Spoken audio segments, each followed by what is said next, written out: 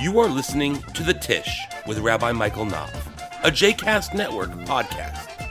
For more information about Rabbi Michael Knopf, please visit mikeknopf.com.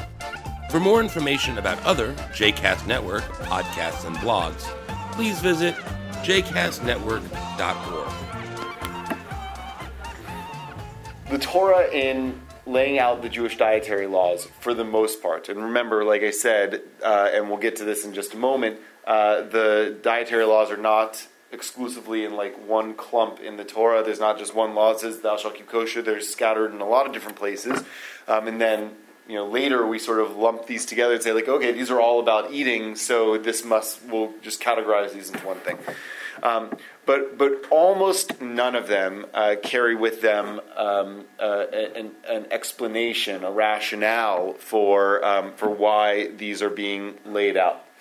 And the ones that do, I think, are so opaque as to be totally unhelpful in the question of what are our ancestors, or what is God, depending on how you view it. What is the Torah trying to achieve by having us eat in this way or not eat in this way?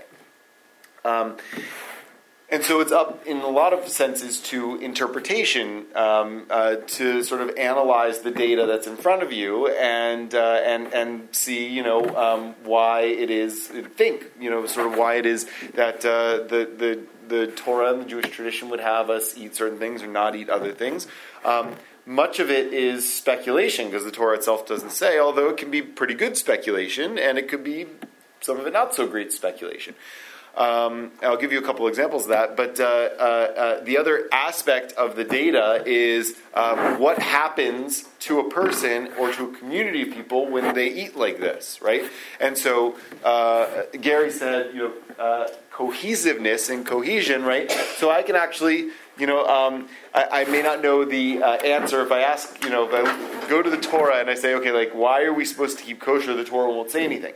But if I look at what a community looks like that observes the dietary laws pretty rigidly, I can see certain effects of it. Some of them may not be great, but some of them might be good. And so I can say, okay, might that have been the reason that the Torah gives these laws was to do X, Y, or Z thing? And I say, well, look at the results, right? That doesn't necessarily mean all of them are good again, but that's another way of doing it. So like all literary scholars and religion scholars and historians and statisticians, right? We got to look at the data that's in front of us and make the best analysis of the data, right?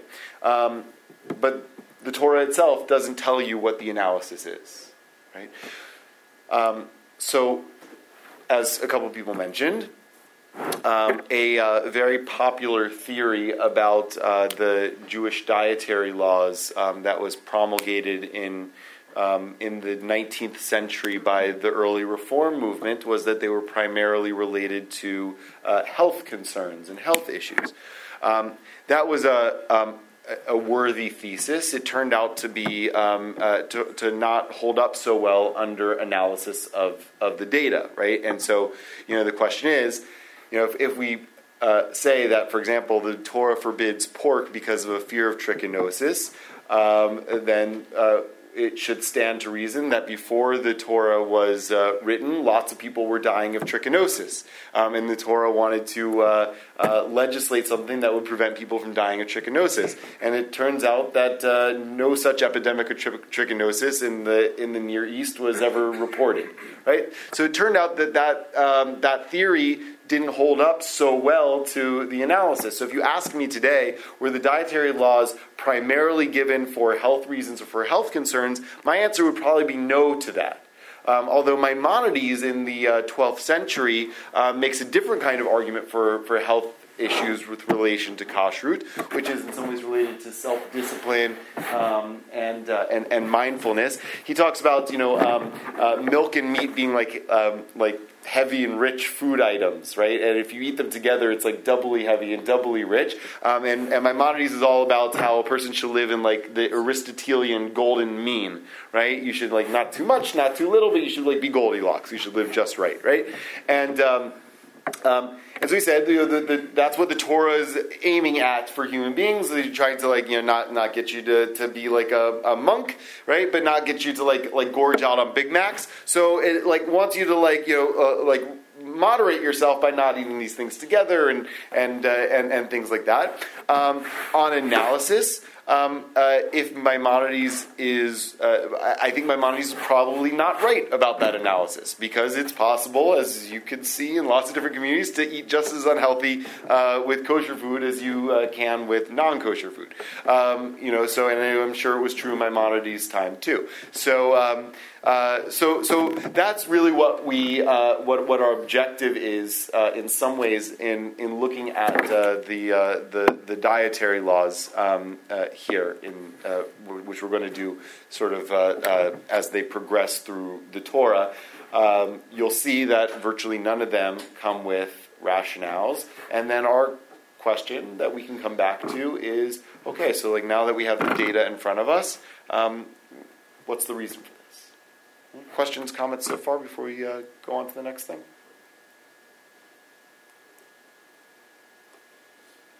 Okay. All right. Do you guys have your course packets with you? Turn with me. I wish like the whole thing was numbered, but where it's like class 11, and then there's like page 2. The class 11 has the big Hebrew national thing on there. The kashrut of which is an interesting question. You guys all with me? It's page 2.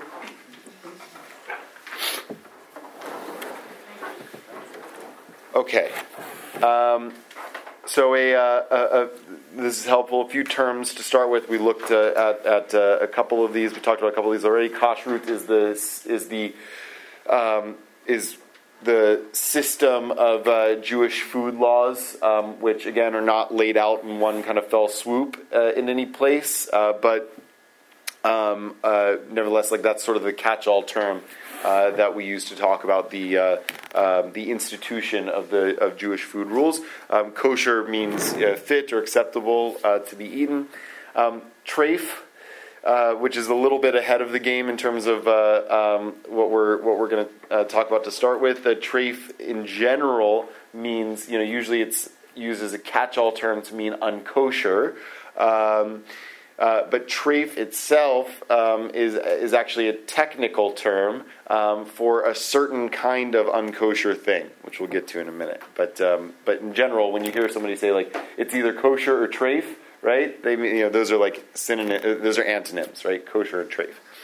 And hechsher, which in Hebrew has the same root as the word kosher, kasher, kaf, shin, reish. A hechsher is a symbol on a product that is put on by a rabbi or an institution that represents rabbis that indicates that rabbi or that institution certifies that item is kosher. Okay? Is there a hierarchy within the hechsher? Depends on who you ask. What's really important to know about hechshers, and this is how most of the in our sort of post-industrial world, most of the Jewish world relies primarily on hechshers on products to determine whether or not they're kosher, even though most people don't really know who the rabbis are that are putting those certifications on those products and what that rabbi's set of criteria for determining whether that product should or shouldn't be certified kosher are. So it's a very complicated thing. And so when a question like, is there a hierarchy? And I say it depends on who you ask. It depends on who you ask, right? So I would say that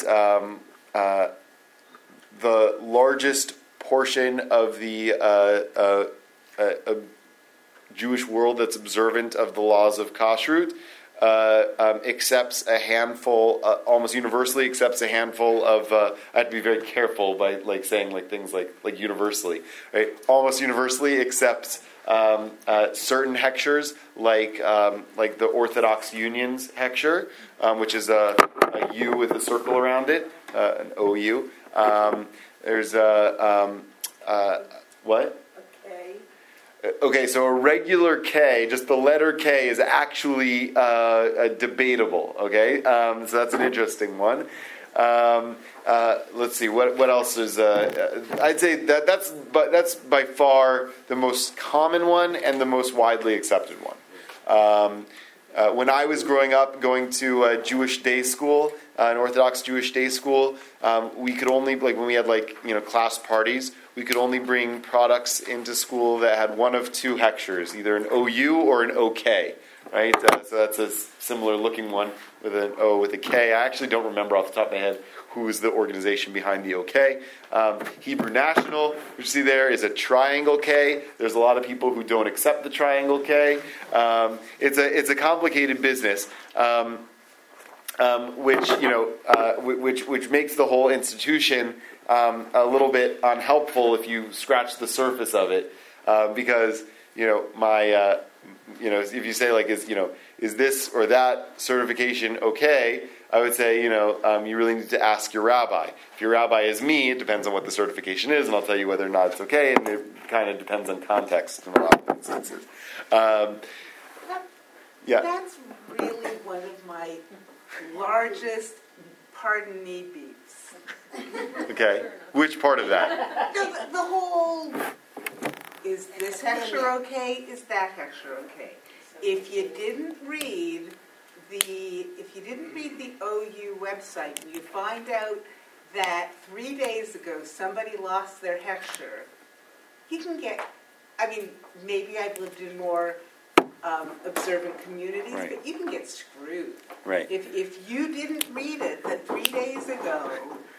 Well, I guess there's a few lessons there. The first is always check the OU website. That's just it. I just say, you can't do I get you. anything. So the second thing I want to say, which is I think a good rule of thumb, is there's a rabbinic principle based on a biblical passage. The book of Deuteronomy says "V'chai bahem," which means you should live through the observance of the commandments, and the rabbis add on to that and they say "V'chai bahem v'lo sheyamut bahem." Right? You should live through them and not die by them. Right? I should speak to people I know there. That's fine. I'm happy to speak to anybody you want. But what that means to me is there's a certain amount of reasonableness and just sort of like acceptance of life that comes with the observance of commandments, right? So I don't think that the Torah intended for you to check the OU's website every day. The Torah didn't, I think, foresee a heavily industrialized food world that would require things like hectares. And so what I would say is, you've been using that, OU certified product. You find out, you use it every day, right? It's your breakfast cereal that you eat every day. Then you realize, a month later, after eating it every day, that 3 weeks ago the OU said that it's no longer kosher.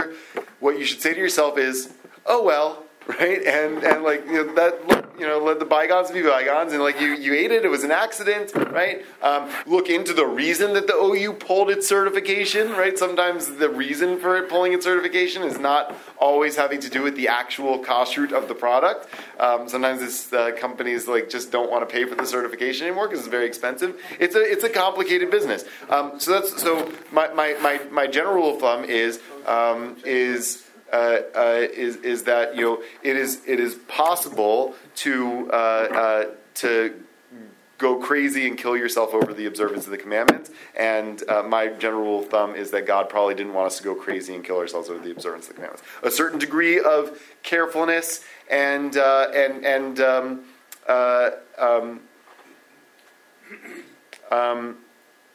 seriousness, I think, is important, right?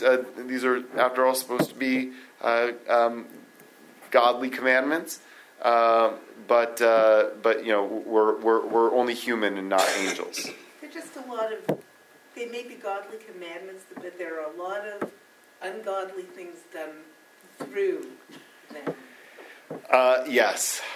Which is my biggest... But,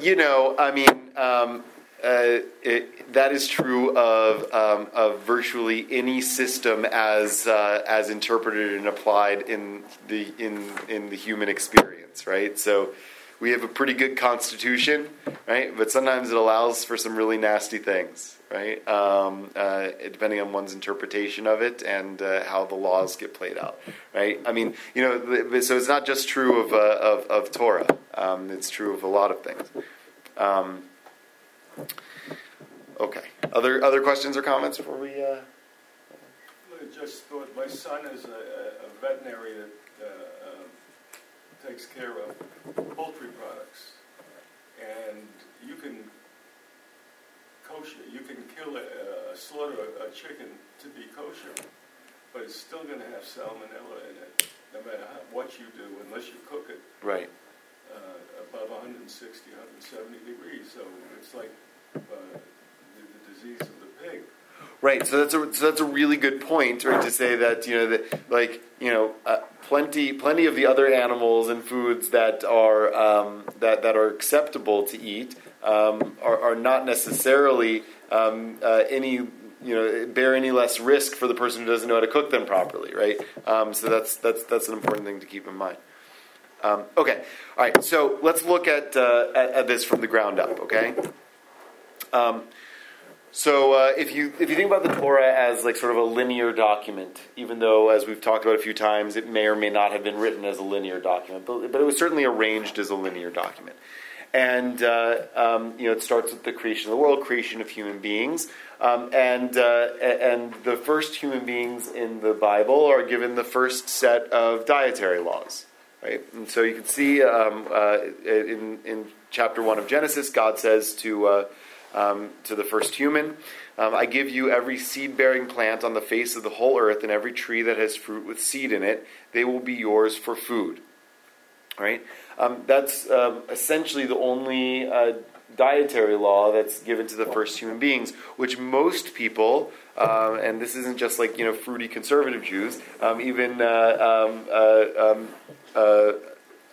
Orthodox commentators, and before there was such a thing as conservative and Orthodox commentators, interpret from this that originally God intended human beings to be vegetarians, and maybe even vegans to look at this, right? You're not supposed to eat animal products, right? You eat plants and seeds and stuff. Now, why that is again, sort of up for speculation, right? It doesn't say, why God only gives those foods to the first human beings. But there are plenty of reasons to speculate about why God, why people today are vegetarians, and you can ask lots of them, why they don't eat meat. And I would venture to guess that by and large, the answer is some version of a moral argument. Right, that eating meat is less sustainable than eating plants. That animals are not so distant forms of life than human beings, and on some level, it's no less murderous to take the life of an animal to eat it than it would be to take the life of a human being in order to eat it. That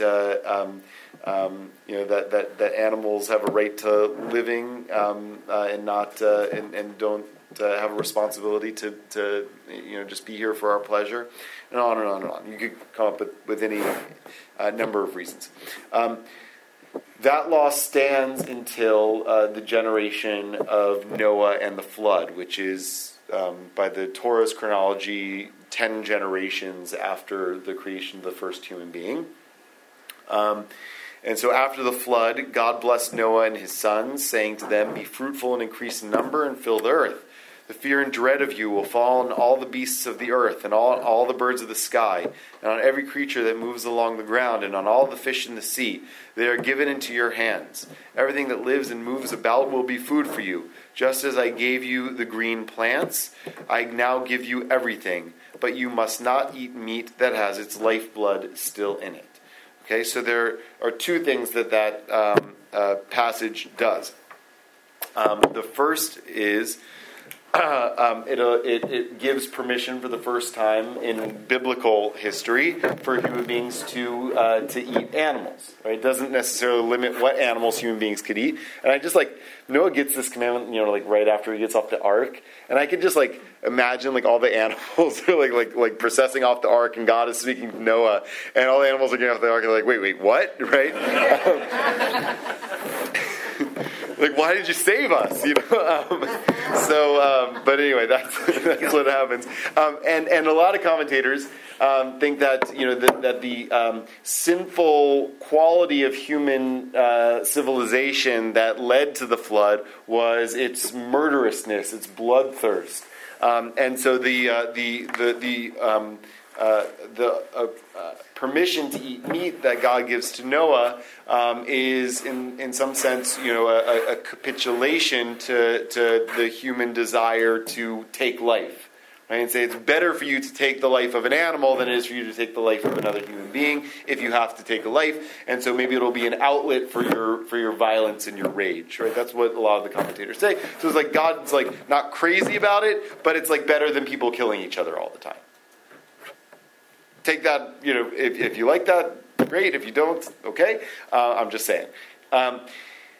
Then the second part of it is you must not eat meat that has its lifeblood still in it. Okay, so there's a couple of pieces of that. The first is, as it sounds, and someone mentioned before that we're allowed to eat meat, but we have to drain out the blood of an animal in order to eat that meat. Now, why we have to do that? That's an interesting question. And again, the Torah doesn't give a reason for that. Right? The Torah doesn't say, don't eat it with the lifeblood, and in another place it says a similar thing. It says, because the life of the animal is in the blood, right? So that's not really an answer. That's like saying, what's the definition of a balloon? A balloon is a balloon that has a string, right? I mean, it's so it's not really a great answer. But anyway, that's the, but there's all sorts of things that you can speculate, everything from, in the ancient world, people believed that blood had spiritual power, which is, one of the theories about what the ritual of Passover with the death of the firstborn and painting the blood on the doorpost so that it prevents God from coming in. There's an earlier scene in Exodus where God is coming to kill Moses in the desert, but his wife circumcises their son and throws the bloody foreskin at Moses' feet. And says, "You are a bridegroom of blood to me," and then God doesn't want to kill Moses anymore. So there's a lot of arguments about that there's some sort of spiritual quality, spiritual power that the ancients thought blood had. Other people think of this more as an ethical thing, right? It's barbaric to not only kill an animal, but to consume it effectively while it's still alive.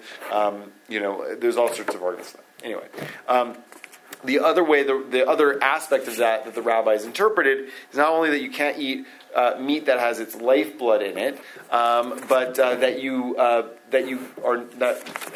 one is not allowed to eat a limb torn from a live animal. Okay, so there are. Based on this and some other passages in the story of Noah, there are considered to be 7 commandments given to the children of Noah, which are the 7 laws that all human beings, according to Judaism, are supposed to live by. And among them is the obligation not to murder, to establish systems of courts and justice, and to not eat blood with meat, and not to eat a limb torn from a live animal. So not to eat a limb torn from a live animal, it means a couple of things. The first means what it sounds like. Don't go to a cow that's living, chop off its leg, and then eat it, right? But it also means that one is not allowed to eat meat from an animal that was not fully dead when the meat was taken from it, right? So that sounds similar, I know, but it's a little bit more tricky when you think about the fact that sometimes it's hard to determine what exactly does dead mean, right? Does dead mean brain dead? Does dead mean it stops breathing? Does dead mean its heart stop? Right? We have this problem in thinking about what does death mean for human beings all the time. So it's true for animals too, right? So it sounds pretty simple. It's actually a little bit complicated, right? So how dead does the animal need to be before you can cut the steak from it? Right.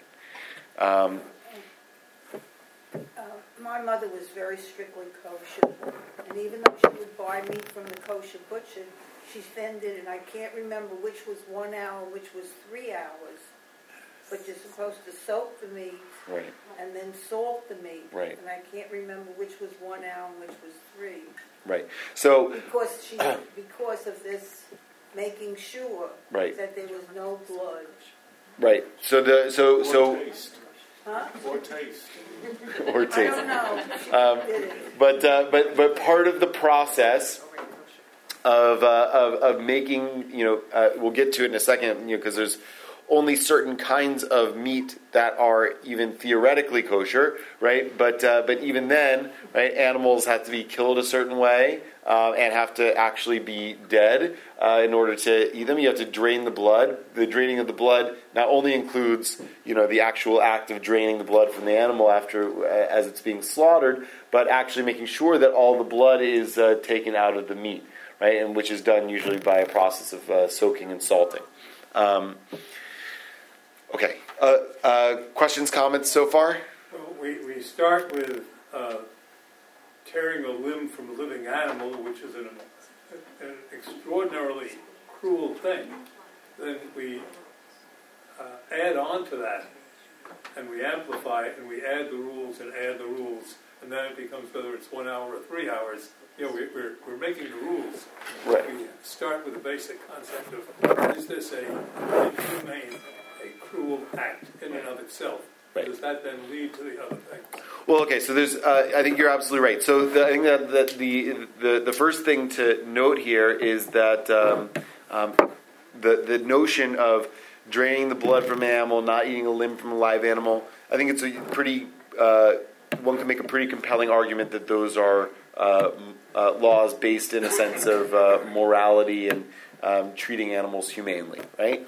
The particulars of it, I think, are all designed in some ways to achieve the objective, right? So the law says you can't eat meat with blood in it, right? So the rabbis say, okay, so how do you take what's the most effective way to extract blood from meat? Right? And 2, how do you know when enough blood has actually been extracted to not put you in a place where you're violating the biblical rule? Right? And so it can seem from time to time that these things like 1 hour, 3 hours, whatever, are really arbitrary. But the way they're laid out in rabbinic law is, I think, actually far from arbitrary. What they're trying to determine is how do we come closest to the value that's being expressed in the law itself? Right? The law says you got to take out the blood. Okay, so what's the most effective way of doing that? And how do we know when it's all out? Right? And there are debates around those very questions in the Talmud. Some of them kind of gross, but that's how it should be. So some of the questions about the development of the laws, that Debbie raised at the beginning, which we'll keep on coming back to, and that you're raising, in a lot of instances, though they seem far removed from the original biblical precept, when one understands what the rabbis were getting at through implementing those laws, I think one can see how they're really a fulfillment in a lot of ways of what the precept was originally laying out. Okay, let's look at it a little bit further. So we have more development in a little bit later in Genesis. So you have the story of Jacob wrestling with a mysterious person. Maybe it's a man, maybe it's an angel. We don't know, but they have this fight, and the man/angel wrenched Jacob's hip at its socket, and after the fight, Jacob gets up and has a limp. Therefore, to this day, the Israelites do not eat the tendon attached to the socket of the hip, otherwise known as the sciatic nerve. We don't eat the tendon attached to the socket of the hip because the socket of Jacob's hip was touched near the tendon. Might as well what? No, it's the sciatic nerve that doesn't run in the hip, it's down the back, basically. In a human being or in a cow? Because Maybe in a cow's. because the anatomical renderings that I've seen, the sciatic nerve, it's at the hip. I mean, it's sort of like the hind quarter, right? I guess that's sort of the hip. Yeah.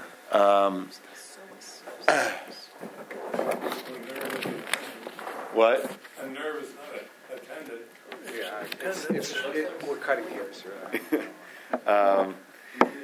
From that, they arrive at the cuts of the cow are kosher and which are not. Well, so that's part of it. So it doesn't say what cut is kosher and what cut is not, but it does say that no matter what cut you have, let's say you had a cut taken from the hindquarters, you would have to extract that that tendon or that nerve before you ate it. So today, for example, the most I think common example of that is filet mignon, right? So it's very hard to get kosher filet mignon because it's too costly and labor intensive to extract the sciatic nerve from all the hindquarters of all the cows. So usually kosher slaughterhouses, if you are a little squeamish, you can cover your ears with this one. Usually kosher slaughterhouses cut off the hindquarters of all their animals and sell those to the non-kosher meat packers and butchers because it's just too hard. So usually the kosher version of a filet mignon is Sirloin? No, a sirloin is also hindquarters. It's like part of the ribeye, I think. I don't know. Anyway. All right. The most comprehensive set of dietary laws come from they're reiterated almost verbatim in two places in the Torah. This is on page 3. The first is in Deuteronomy. The first is in Leviticus, and the second is in Deuteronomy. But they're virtually identical in both places. And here you get an indication of a rationale at the very beginning, although the rationale is a little bit hard to pick apart. It's up to interpretation. So do not eat any abomination. Okay. Abomination is a term used in the Bible for a whole host of different things, and it's a little bit unclear what an abomination really means. What does that mean? Don't eat any abomination. It could mean, and a lot of scholars think this. This is why. This is another argument for why the Torah wasn't really getting at health here, but may be talking about aesthetics, right? Right. So, don't eat any gross thing, right? And this is going to be a list of the gross things that you can't eat, right? That may have been actually what they're talking about. Other scholars think, since these are largely texts that were written by priestly authors, and the priestly authors liked whole and complete things, like clean categories. So the things that are acceptable to eat are what they consider to be sort of more I don't want to say perfect, but creatures that had the whole package, and things that you couldn't eat were things that were had some kind of physical defect or flaw or something like that. Okay, but anyway, that's all just to say that it says don't eat an abomination. That's the rationale, but I don't know what an abomination means. Right? The way the rabbis, the Hebrew word is toeva, and the rabbis often interpreted that phrase as to'e ata ba, which means this is something that causes you to err or stumble, right? So that if you apply that rationale to the list of animals, you get an argument for, like the you are what you eat sort of thing, I think, So like if you eat certain things that have certain kinds of qualities, they lead you to live a certain kind of spiritual and moral life. If you don't eat those things, then you adopt the better qualities of the things that you're supposed to eat. You could interpret it in different ways. Okay? And these are the animals you may eat. The ox, the sheep, the goat, the deer, the gazelle, the roe deer, whatever that is, the wild goat, the ibex, the antelope, and the mountain sheep. You may eat any animal. Okay, so it's not only those animals.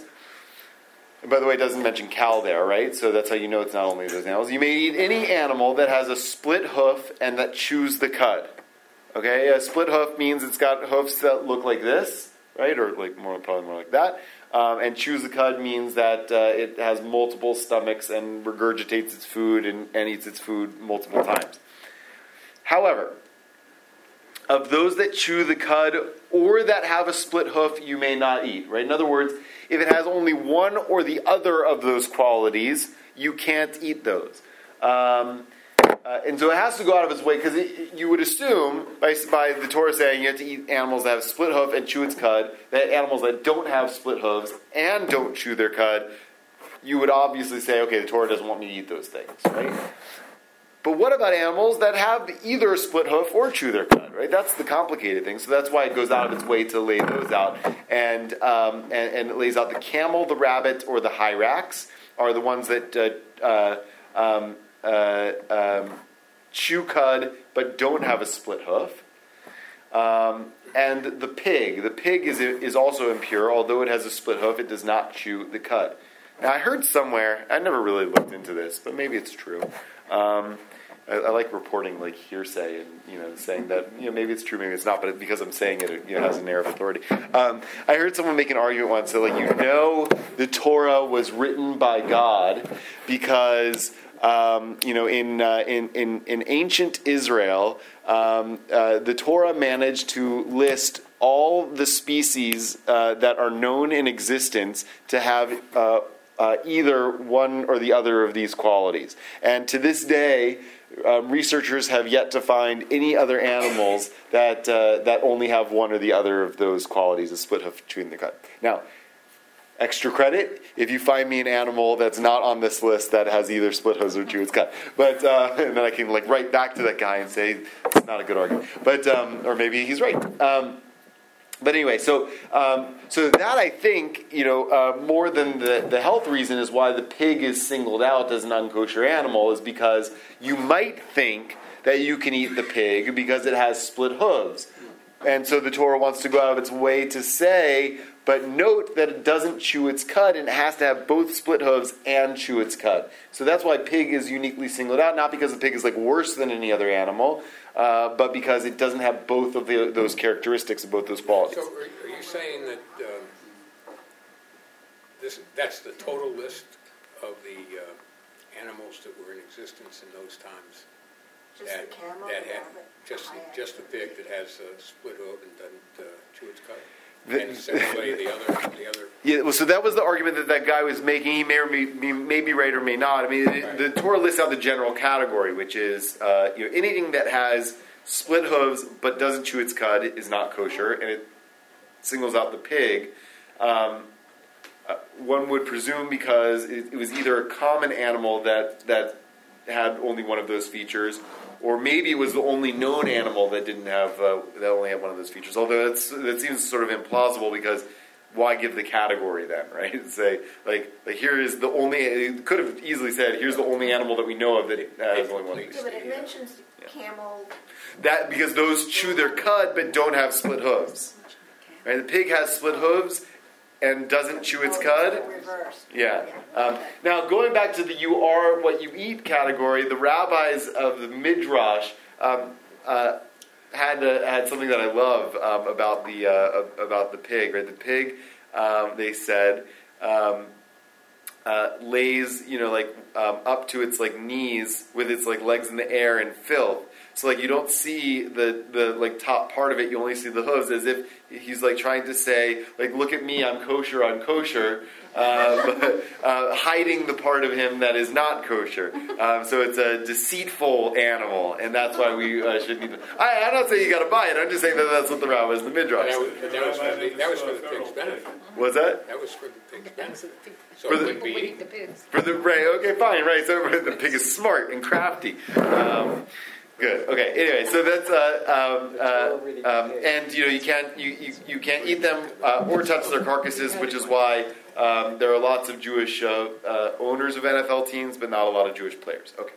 There are a lot of Jewish mothers who let their sons. Right. What did you say? Repeat the I said you're not to eat their meat or touch their carcasses, which is why there's a lot of Jewish football team owners, but not a lot of players. That's the reason. That's the reason. Okay. So the text here is laying out sort of categories of animal, right? So it starts with land mammals, and then it goes to sea animals, right? So sea animals, you may... Rabbi, before we get to the next category, the fish. Yes. Al did ask this question earlier, and I just don't know if anybody has a rationale. Okay. Why do we have this duality of chewing the cud and the cloven hoof? Why the two of them together? I don't know if anybody has a suggestion for me, but I think that was a great question. Yeah, it is a really good question.